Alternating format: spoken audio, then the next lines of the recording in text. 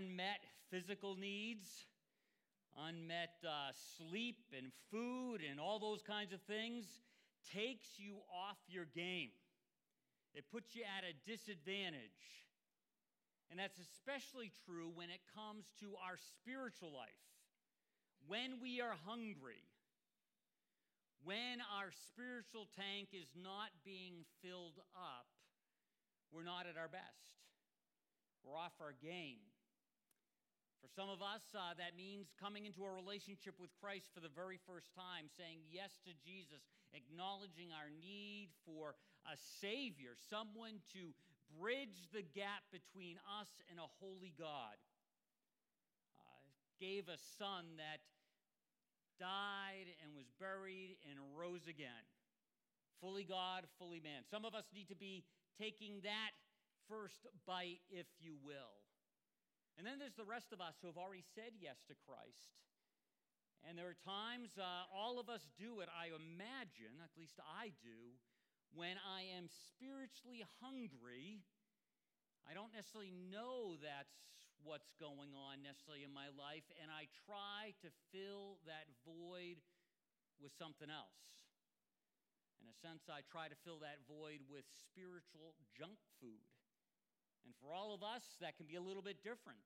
Sometimes the spiritual food, in a sense, the way we engaged in Christ needs to be changed or adjusted a little bit. Eating the same kind of thing in the same way doesn't always captivate our heart. So this idea, though, of being hungry, we're not at our best. And really, the story of the Older Testament, watching them go from Judges into Samuel and their first king, Saul, and we're going to continue to unpack that through the summer, and then we'll get into some other things, but we'll move our way through David. We're going to see that spiritually they needed to make God their king. And Saul starts off, I don't know, okay, maybe not okay, and David starts off really good. David would be the one we would say, wow, if there was ever someone to rule or lead under God, a nation that was aligned with God, it was David. But even with all the credentials, even with the heart, David falls short. And that's just to remind us that there are no kings out there that can lead us 100%. Sometimes even today, these 3,000 years later, a lot of us are leaning on the deliverance of our lives and our country coming from the next candidate and next president more than making Christ the leader of our lives. That it just doesn't work. David, King David, a man after God's own heart, couldn't do it. So, as we think about seeking a king, as we think about the hunger in our lives, this whole thing of physical hunger, just being honest, if you're not getting enough sleep, that affects your spiritual life. The way you eat affects your whole life. They're all intertwined. Some would say we're, spirit, soul, and physical. Some would say we're, there's three. It's a dichotomy, and you can get all into that. But the reality is our physical life does affect the way we interact with our world around us. So we need to take care of that. But a lot of us have spent more time taking care of that. We're more conscious on taking our medicine and our vitamins than leaning into God on a daily basis. And that's not, again, I say it often, I really mean it. It's not to put you down. It's to say, wow, you're missing out. You're missing out. I'm missing out on a well-balanced meal spiritually. We get all up in arms on all the other things, but spiritually so much important. Yes, they're some people admit they don't care about their physical body. It's all spiritual. I don't think you can do that. I think God wants to take care of the gift that he's given you, whatever form it's in. So again, this idea of hunger and not being who we ought to be, who God has made us to be. And when you and I are off just a little bit. Not saying that we're perfect, but when we're having that hunger and we're trying to fill it with other things, or we're kind of anemic when it comes to our spiritual life, even though we've said yes to Christ, we find the choices that we make are not the best. And we find that the choices that we make have long-time ramifications to our lives. It's hard. Those choices have ripple effects. So we want to be on our best game. We want to be spiritually in the best place we can be, walking with God as things come across our path where we have to make a decision, where we have to make a choice. We want to make our choices and our decisions out of walking with God, not out of walking with God from 3 years ago, 2 months ago, but yesterday. We want yesterday's time with God to inform today's choices. And sometimes those choices seem very insignificant, little, but they do get all in there, and there's this compounding interest kind of thing with our choices. And this isn't to freak us out. This isn't to make us feel so uncomfortable. It's just made us to open our eyes and say, wow, my choices do matter. And if I'm making choices and it's just a part of life, and I'm making those choices out of a relationship with God, I'm going to make not perfect choices, but better choices, healthier choices. So, all those choices, all those things that you and I have done, I'm sure Alan and Maisie can't believe it's their 68th anniversary. Maisie got married when she was 3, so that would make her, 71. Alan, yeah, he was a little older. But anyway, all those choices that they made, little choices, big choices, has played into who they are today and the way they face the world. They would say first they didn't get everything right. No one does. But again, those choices, they are so, so important. And today we're talking about a story in a sense. It's a 3,000-year-old Snicker bar that involves honey. And there's all kinds of choices going on that seem to be not important, but they are important. There's a significant choices. There are choices we're going to see by a character, a son of the king named Jonathan. He had choices to make. His father, King Saul, had choices to make. And they weren't always informed by a growing relationship with God through Christ.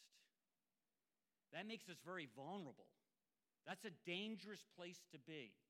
Most of us don't like to make decisions with not enough information. We don't like what happens when we do that, whether it's a purchase of some expensive thing, whether it's getting a house, you want it inspected, you want to make the best choice possible, jobs, spouses, all those kinds of things. And so to be well informed is so important. And we're going to see with Saul specifically, and I feel bad for Saul, Saul doesn't make good choices. He's all over the place. He's inconsistent. One moment he's making a godly choice, the next minute he isn't. And it goes back and forth and all over the place. And as we saw last week, which we got a little ahead of ourselves, eventually the kingdom is taken from him, even though his son would have been an excellent king looking from the outside. Everything we know about Jonathan seems like he would have been a great second king of Israel. But because of all Saul's choices, they just kind of got compounded. The kingdom is taken from his family, which means it's taken from Jonathan. Jonathan is a casualty of Saul's poor choices. I guess that bothers me more than anything. I don't want any of the people that I have any bit of influence in to be a casualty of my poor choices, especially my kids.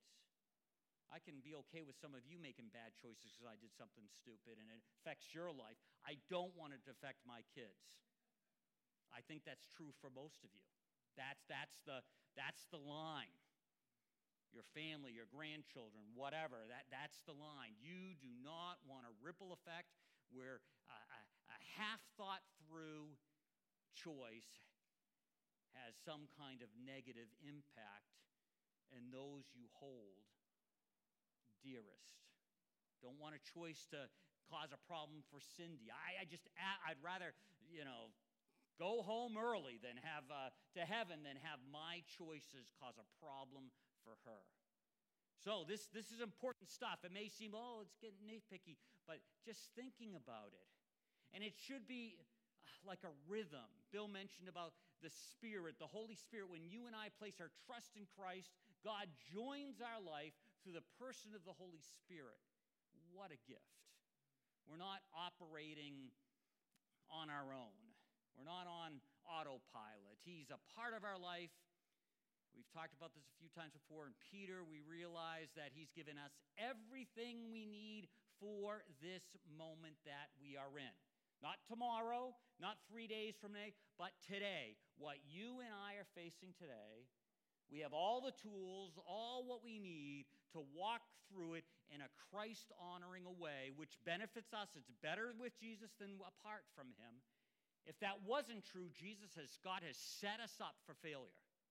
God is like a cranky old parent that says, go see how that works for you, and puts you out there and watches you fail, and it's kind of like, that's not God. That's not the God of love that we follow. So these choices are important for us as we make them. So we're going to use the Message paraphrase, translation, whatever you want to call it. Eugene Peterson, I really appreciate him. Just a real solid man of God. He passed away a few years ago, and Hebrew, Greek scholar, and the whole reason this came about is he had a church. He had started a church in Maryland, and when he started that church, he started preaching through different parts of Scripture, and because he was so knowledgeable about the original languages, he would start there.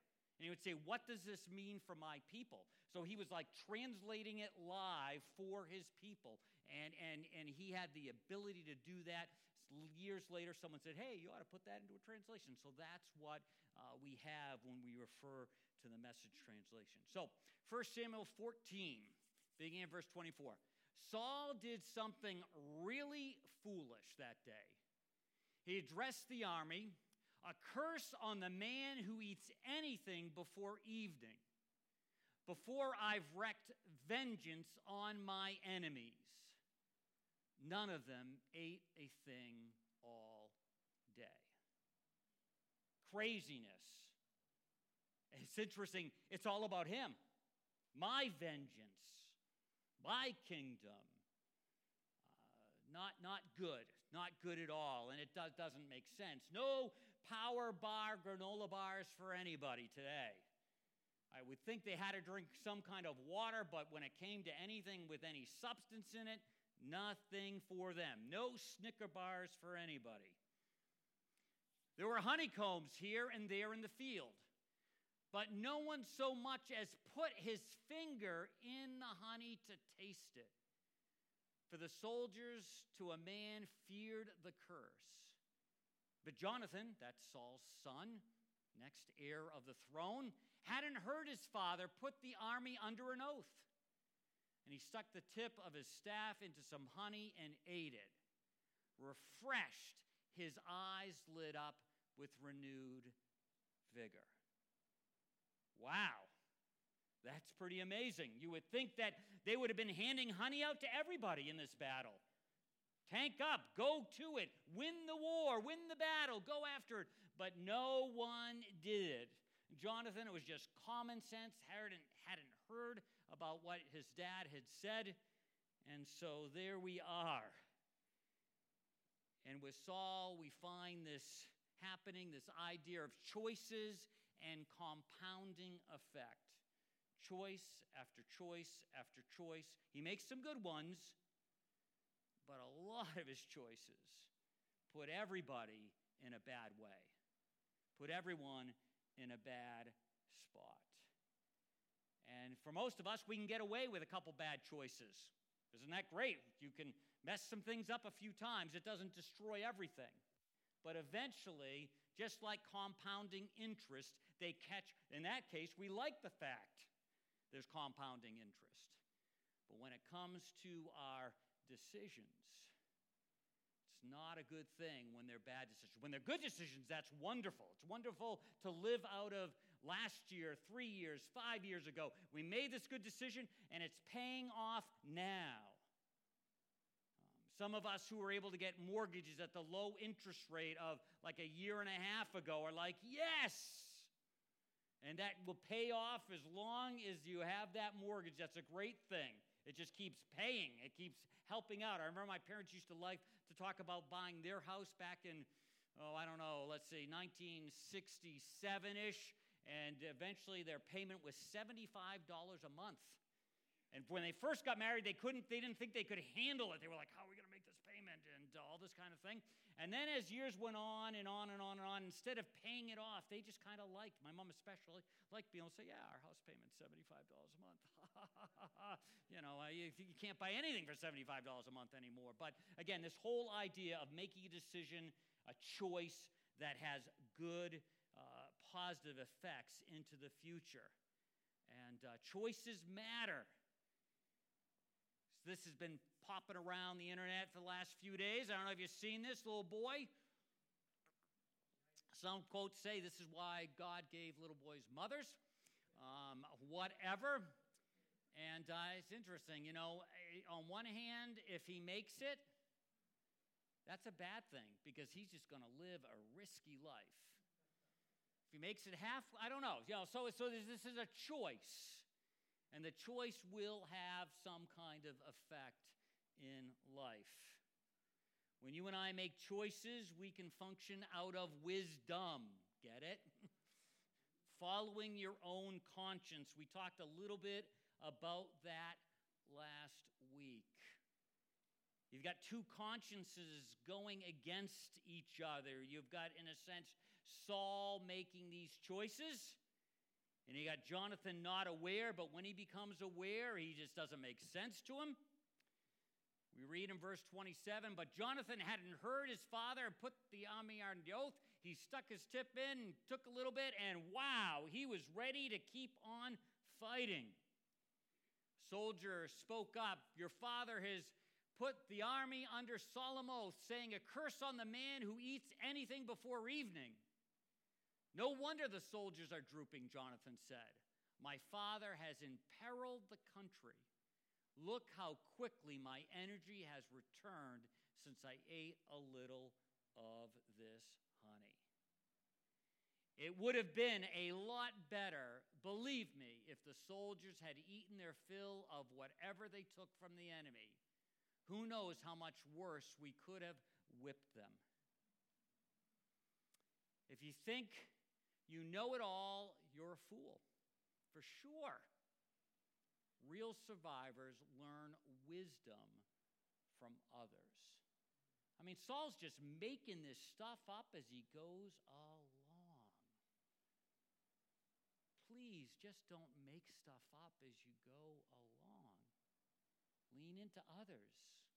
Lean into other Christ followers. Have people in your life that are trying to follow Christ as passionately as you are, and maybe even more passionately. Don't rely on those that don't know about the spiritual life, that haven't had their hunger spiritually filled with the love of Jesus. Doesn't mean you can't learn something from somebody else, but it does mean if you're looking for direction in life in following Christ, you ought to find some people that are rowing in the same direction as you. Maybe you read some books about some of the dead people from past. These people that lived in the 1500s, the 1700s, the 1800s, even someone who lived 20 years ago, and their life teaches you. But you ought to have some people with skin on, people that can be trusted, people that you can't, in a sense, convince to give you the answer you want. We've talked about this before, but I just have to keep it on the front of my mind. I can present a question to somebody and get the answer I want usually. Can you do that? I think you can. I think you can paint a scenario and say, this is going on, this is going on, this is going on, and I need to do this. And those folks, they can be solid, all-in Christ followers and show, yeah, that's the right thing to do. You set them up to get the answer you want. I have to work hard because I can be a little manipulative. I have to work hard to ask people in a way that I'm not shaping or informing their response to my question. And that takes some heart. Fortunately, you have the Spirit. If you're sensitive to the Spirit, we talked about that last week, He will help you. He'll help you. He'll say, Dave, you're manipulating. Dave, you're trying to set this up with the answer you want. Dave, you did it right. And I'm helping this person confirm a direction I want in your life. Wise people around us. Again, just craziness with what Saul has done for his nation. 1 Corinthians, no one can know a person's thought except the person's own spirit, and no one can know God's thought except God's own spirit, and we have received God's Spirit, not the world's spirit. So we can know the wonderful things God has freely given to us. And some of your translations talk about the mysteries. And I like this rendering better because mysteries make us say, oh, it's for the mystery things that God... No, it's for the day in and day out things God's revealed His will for you. We talked about that last week. Life is not as complicated as we make it. There is right and wrong. There is this direction, not that direction. And God gives it to us. It's there. There's a lot of things I don't even have to pray about. I just know I'm supposed to do or not supposed to do. It's no mystery. So actually I like that rendering of it better because mystery lets us say, oh, it's for the mystery things, the heavenly, the things up here. No, it's for today. It's for this afternoon. It's for how you act to your kids, to someone in the checkout line. It's all those kinds of things. It's how you drive out of the parking lot. It's how you, someone's getting out and someone's getting in their car and you pause for a second to let them get in their car rather than go zooming by because you're more important than they are. All those kinds of things. Those aren't mysterious. That's common sense. Wisdom. Following your energized conscience. And when I say energized conscience, that is by the Holy Spirit. Not energized by some other little whatever out there. Yes, that might be able to give you some more information, but you want what comes into your soul, comes into your thoughts, comes into your hearts to be tweaked and informed by the Spirit in your life. And I absolutely believe that is possible. If I didn't, then we're in big trouble. I believe it's absolutely possible for the Spirit to help guide you at the right time in the right way. So an energized conscience. So sometimes that means I have to, what are the things making my heart just callous towards Him? So it may have nothing to do with the decision over here, but there's something I'm doing over here that just calluses my heart. Maybe the things I find entertaining, I shouldn't be finding entertaining. And so it's building a little callousness on my heart over here, but then it's affecting my decision over here. And again, this isn't to be a mystery, but there are just some things that you and I can have a part. Saul is playing it on both sides. And because he's playing it on both sides, it's a disaster not only for him, but his family and his nation. So, energized by the Spirit, they move on, and I'm just going to walk through this. You can read this on your own. They're winning, and the soldiers are exhausted. By the time evening comes, they are starving. They are so hungry that they start sacrificing, eating all these animals, and they're not eating them in the proper way. They're eating it with the blood still in it, and that's all symbolism pointing to the fact that someday Christ will shed His blood for us, and that's the remission, the forgiveness of sin. And so because of that, there's some sacredness in the blood, and so don't eat these animals with the blood. And what's amazing is Saul pops and goes, you shouldn't do that. Here, let me set it up and do it right. And so you got Saul doing something foolish over here, something right over here, and it's just craziness. Sometimes you and I function that we're making good decisions over here and bad decisions over here, and we wonder why life is falling apart. Again, it's not that we're supposed to be perfect, and I'm just grabbing this number out of the air, but 75, 80% of our decisions ought to be Christ-honoring. When it's 40% are Christ-honoring and 60% aren't, I definitely think there's some static on the line. How can we clearly hear from God when we have callous, when we feel our conscience is good? How can we do that? Again, we need to be in communion with him. You're going to see a little bit later where all of a sudden the priests are saying to Saul, hey, we need to pray about this. And he's like, oh, okay. But the fact that didn't come from him, we need to hear from God. Proverbs that a lot of time is quoted about, business vision where there's no revelation, people cast off restraint or the people perish. The real idea is where there is not revelation, where God is not revealing himself, and it's not really him revealing himself, it's where we're opening our eyes to his revelation. And again, in the story of Saul and the unfolding, Saul goes to him and doesn't hear anything from him. We're going to see that in a few moments. And because Saul doesn't hear anything, he realizes something's wrong. Sometimes there are these moments where we just don't hear from God. He wants us to wait and be patient. But Saul identified this as sin, and he thinks he just can't figure it all out. And this idea, again, of revelation, you and I, when we are not regularly being exposed to God's presence, his speaking into our life, people perish, restraint is off, we make bad choices. Message translates it this way: if people can't see what God is doing, they stumble all over themselves, but when they attend to what he reveals, they are most blessed. Can't do this. Every Sunday morning, I don't know why it happens, about 9:30, my phone beeps and it tells me how much screen time I've had this last week. And someone said, oops, that may be good. Maybe I didn't have much screen time, Bill. You need more screen time. No, it did not say that. But it reveals something. Wouldn't it be nice, if you could, probably wouldn't be nice if you could have like a little app on your phone. Okay, this is, you have attended only 20% of what I've said. Oh, you've attended 80% of what, what would it say? What would that program say? But the fact is, we don't need that program because you have God himself, if you've said yes to Christ, in your life. It's better than an app. It's him himself with you in life. And when we attend to what he reveals, we are most blessed.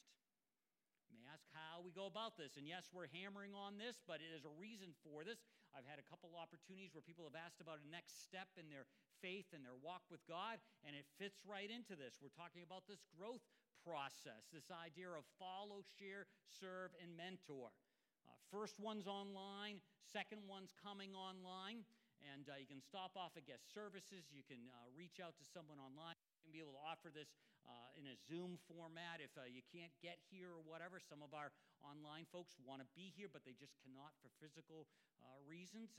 So please take note of that. But the share one is just about ready to go.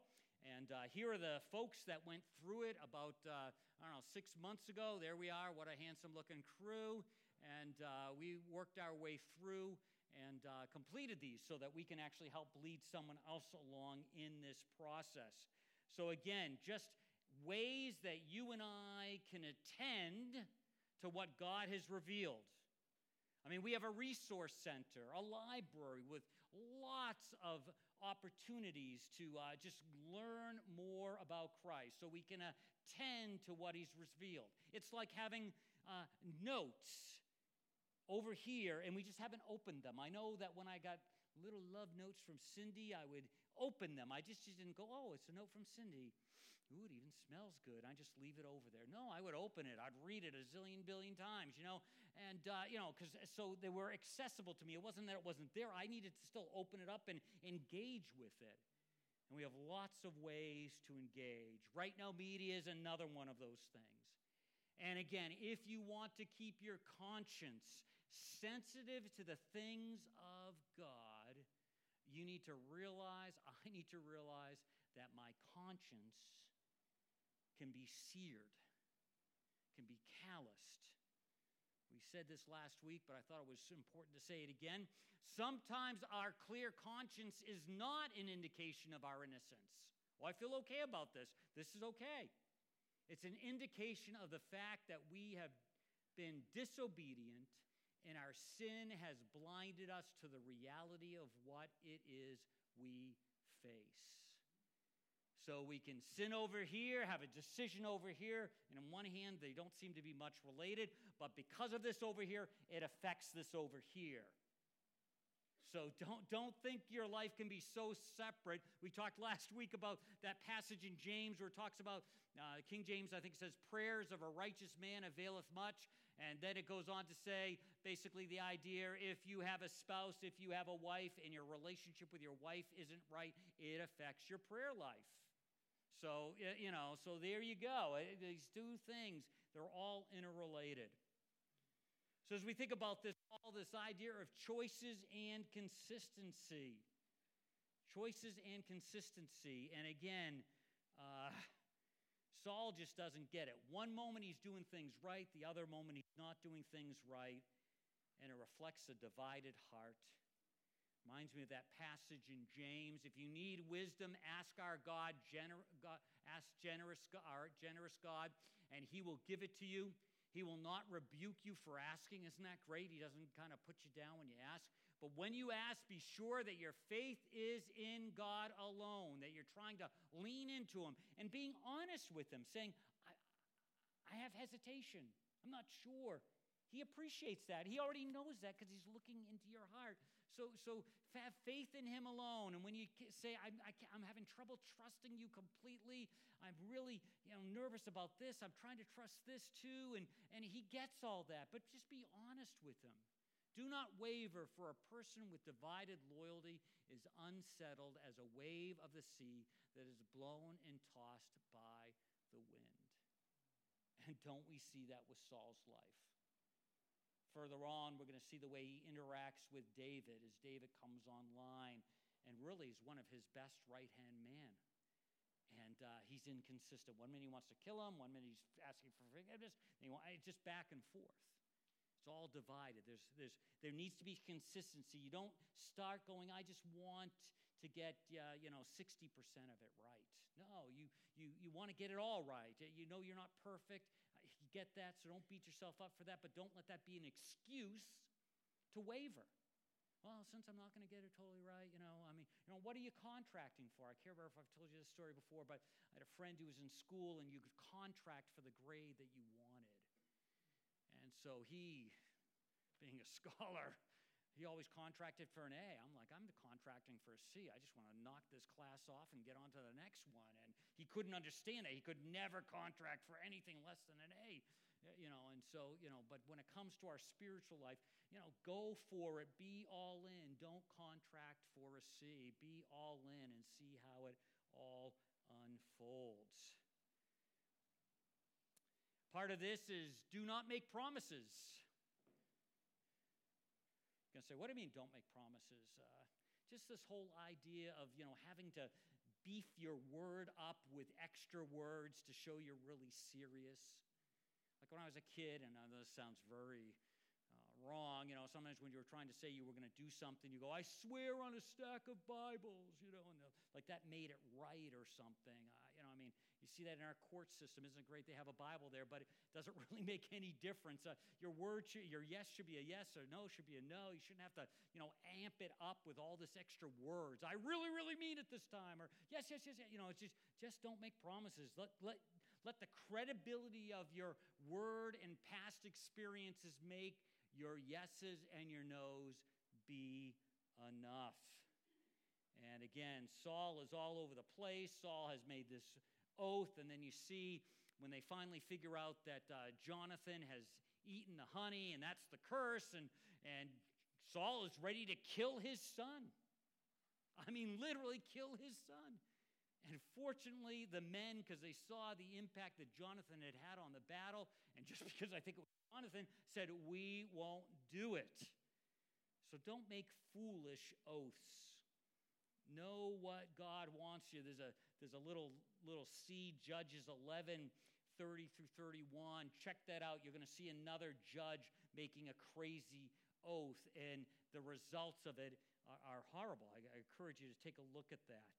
Again, make your yeses be yeses and your noes be noes. Don't get into this game where there's some just misleading kinds of things going on. Also, being wrong. I mean, Saul could have just said, that was the stupidest thing I ever said. Done. Over. Does he really have to make it a showdown between, his men and Jonathan? They don't want to take him out, and Saul wants to take him out because he's made this oath, because he's proud. Why don't we say that was just a dumb thing to say? I'm sorry. I own it. Done. There's some commentators that think that even at this time, Saul, in his insecurity, we talked about his fear, that he was starting to get to the place where he saw that Jonathan had integrity and he didn't. Jonathan had an effective life. He didn't. And he was starting to be threatened by Jonathan. So this was a little easier to let it go this way. I mean, we got to realize that all of us, someday, those that are running behind us are going to start to run with us. And eventually they're going to run ahead of us. That's the way life is. That's a good thing. It's an okay thing. And we need to realize this. And Saul starts to be threatened by that. I remember the first time I lost to the girls in checkers. And it was not because I wasn't paying attention, because I would never lose on purpose to them. Oh, you're going to say, that's horrible. And I don't care if they were 3 years old, 5 years old. I was winning if I could win. That says something bad about me. But anyway, I can remember the first time it wasn't because I wasn't paying attention. It was because they got the upper hand on me. And so I took the checkerboard, threw it off the ground, stamped on. No, I didn't do that. That's what Saul's doing here. Expect it. Welcome it.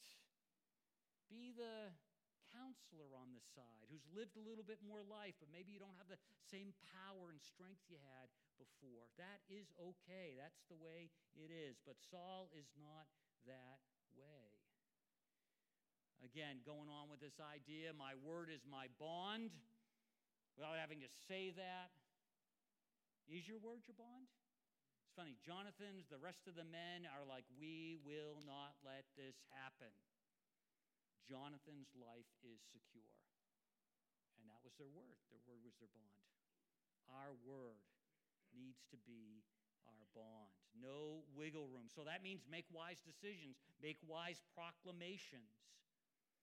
Also, we see towards the end of this passage that Saul, because the army wasn't sustained with energy and they couldn't best the Philistines at the level they should have, we see him pull back. In a sense, he surrenders. Saul pulls back from chasing the Philistines, and the Philistines went home. The victory could have been better. When was the last time in your life, in my life, I have to ask myself, when could the victory have been better in my life, but I pulled back prematurely?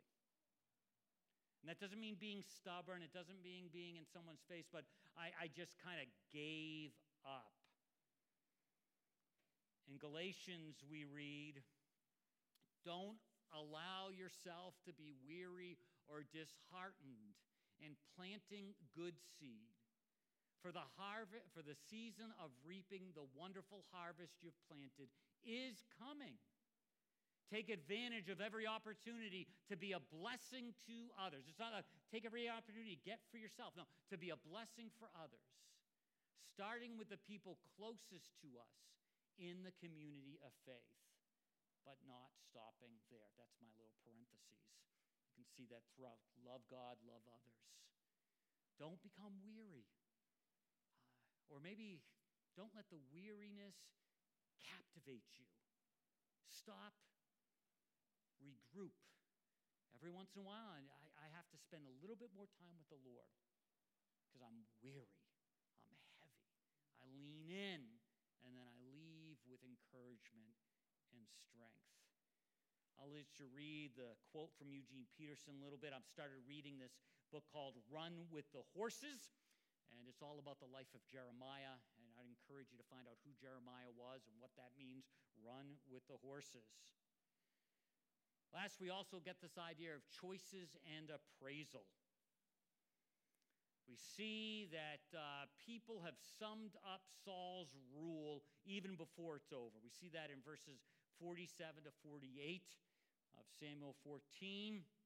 Saul extended his rule, capturing neighboring kingdoms, and he fought against on every front, and blah, blah, blah, blah, blah, and all these good things. That's the way people looked at Saul.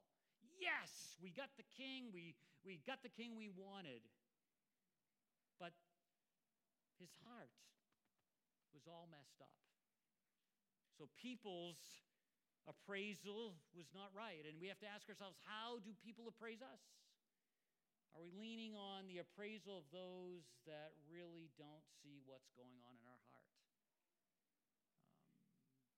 Do they know? Do they know? For Saul, on the outside, it looked like he was a wonderful king. But we know that that wasn't the case. Even, we're going to see when he's rejected, he begs Samuel to come back to like the recap of the battle so that so everybody sees Samuel with him, and Samuel finally agrees. So it gives the impression that Samuel is like blessing Saul when Saul has actually been told by Samuel that God is going to rip the kingdom from his hands. All external. People see the external.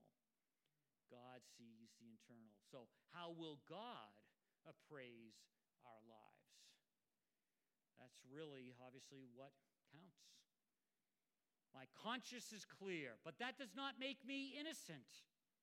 It's the Lord who judges me. Therefore, judge nothing before the appointed time. Wait until the Lord comes. He will bring to light what is hidden in the darkness and will expose the motives of the heart. That makes me go, yikes! Motives of all the motives of my heart.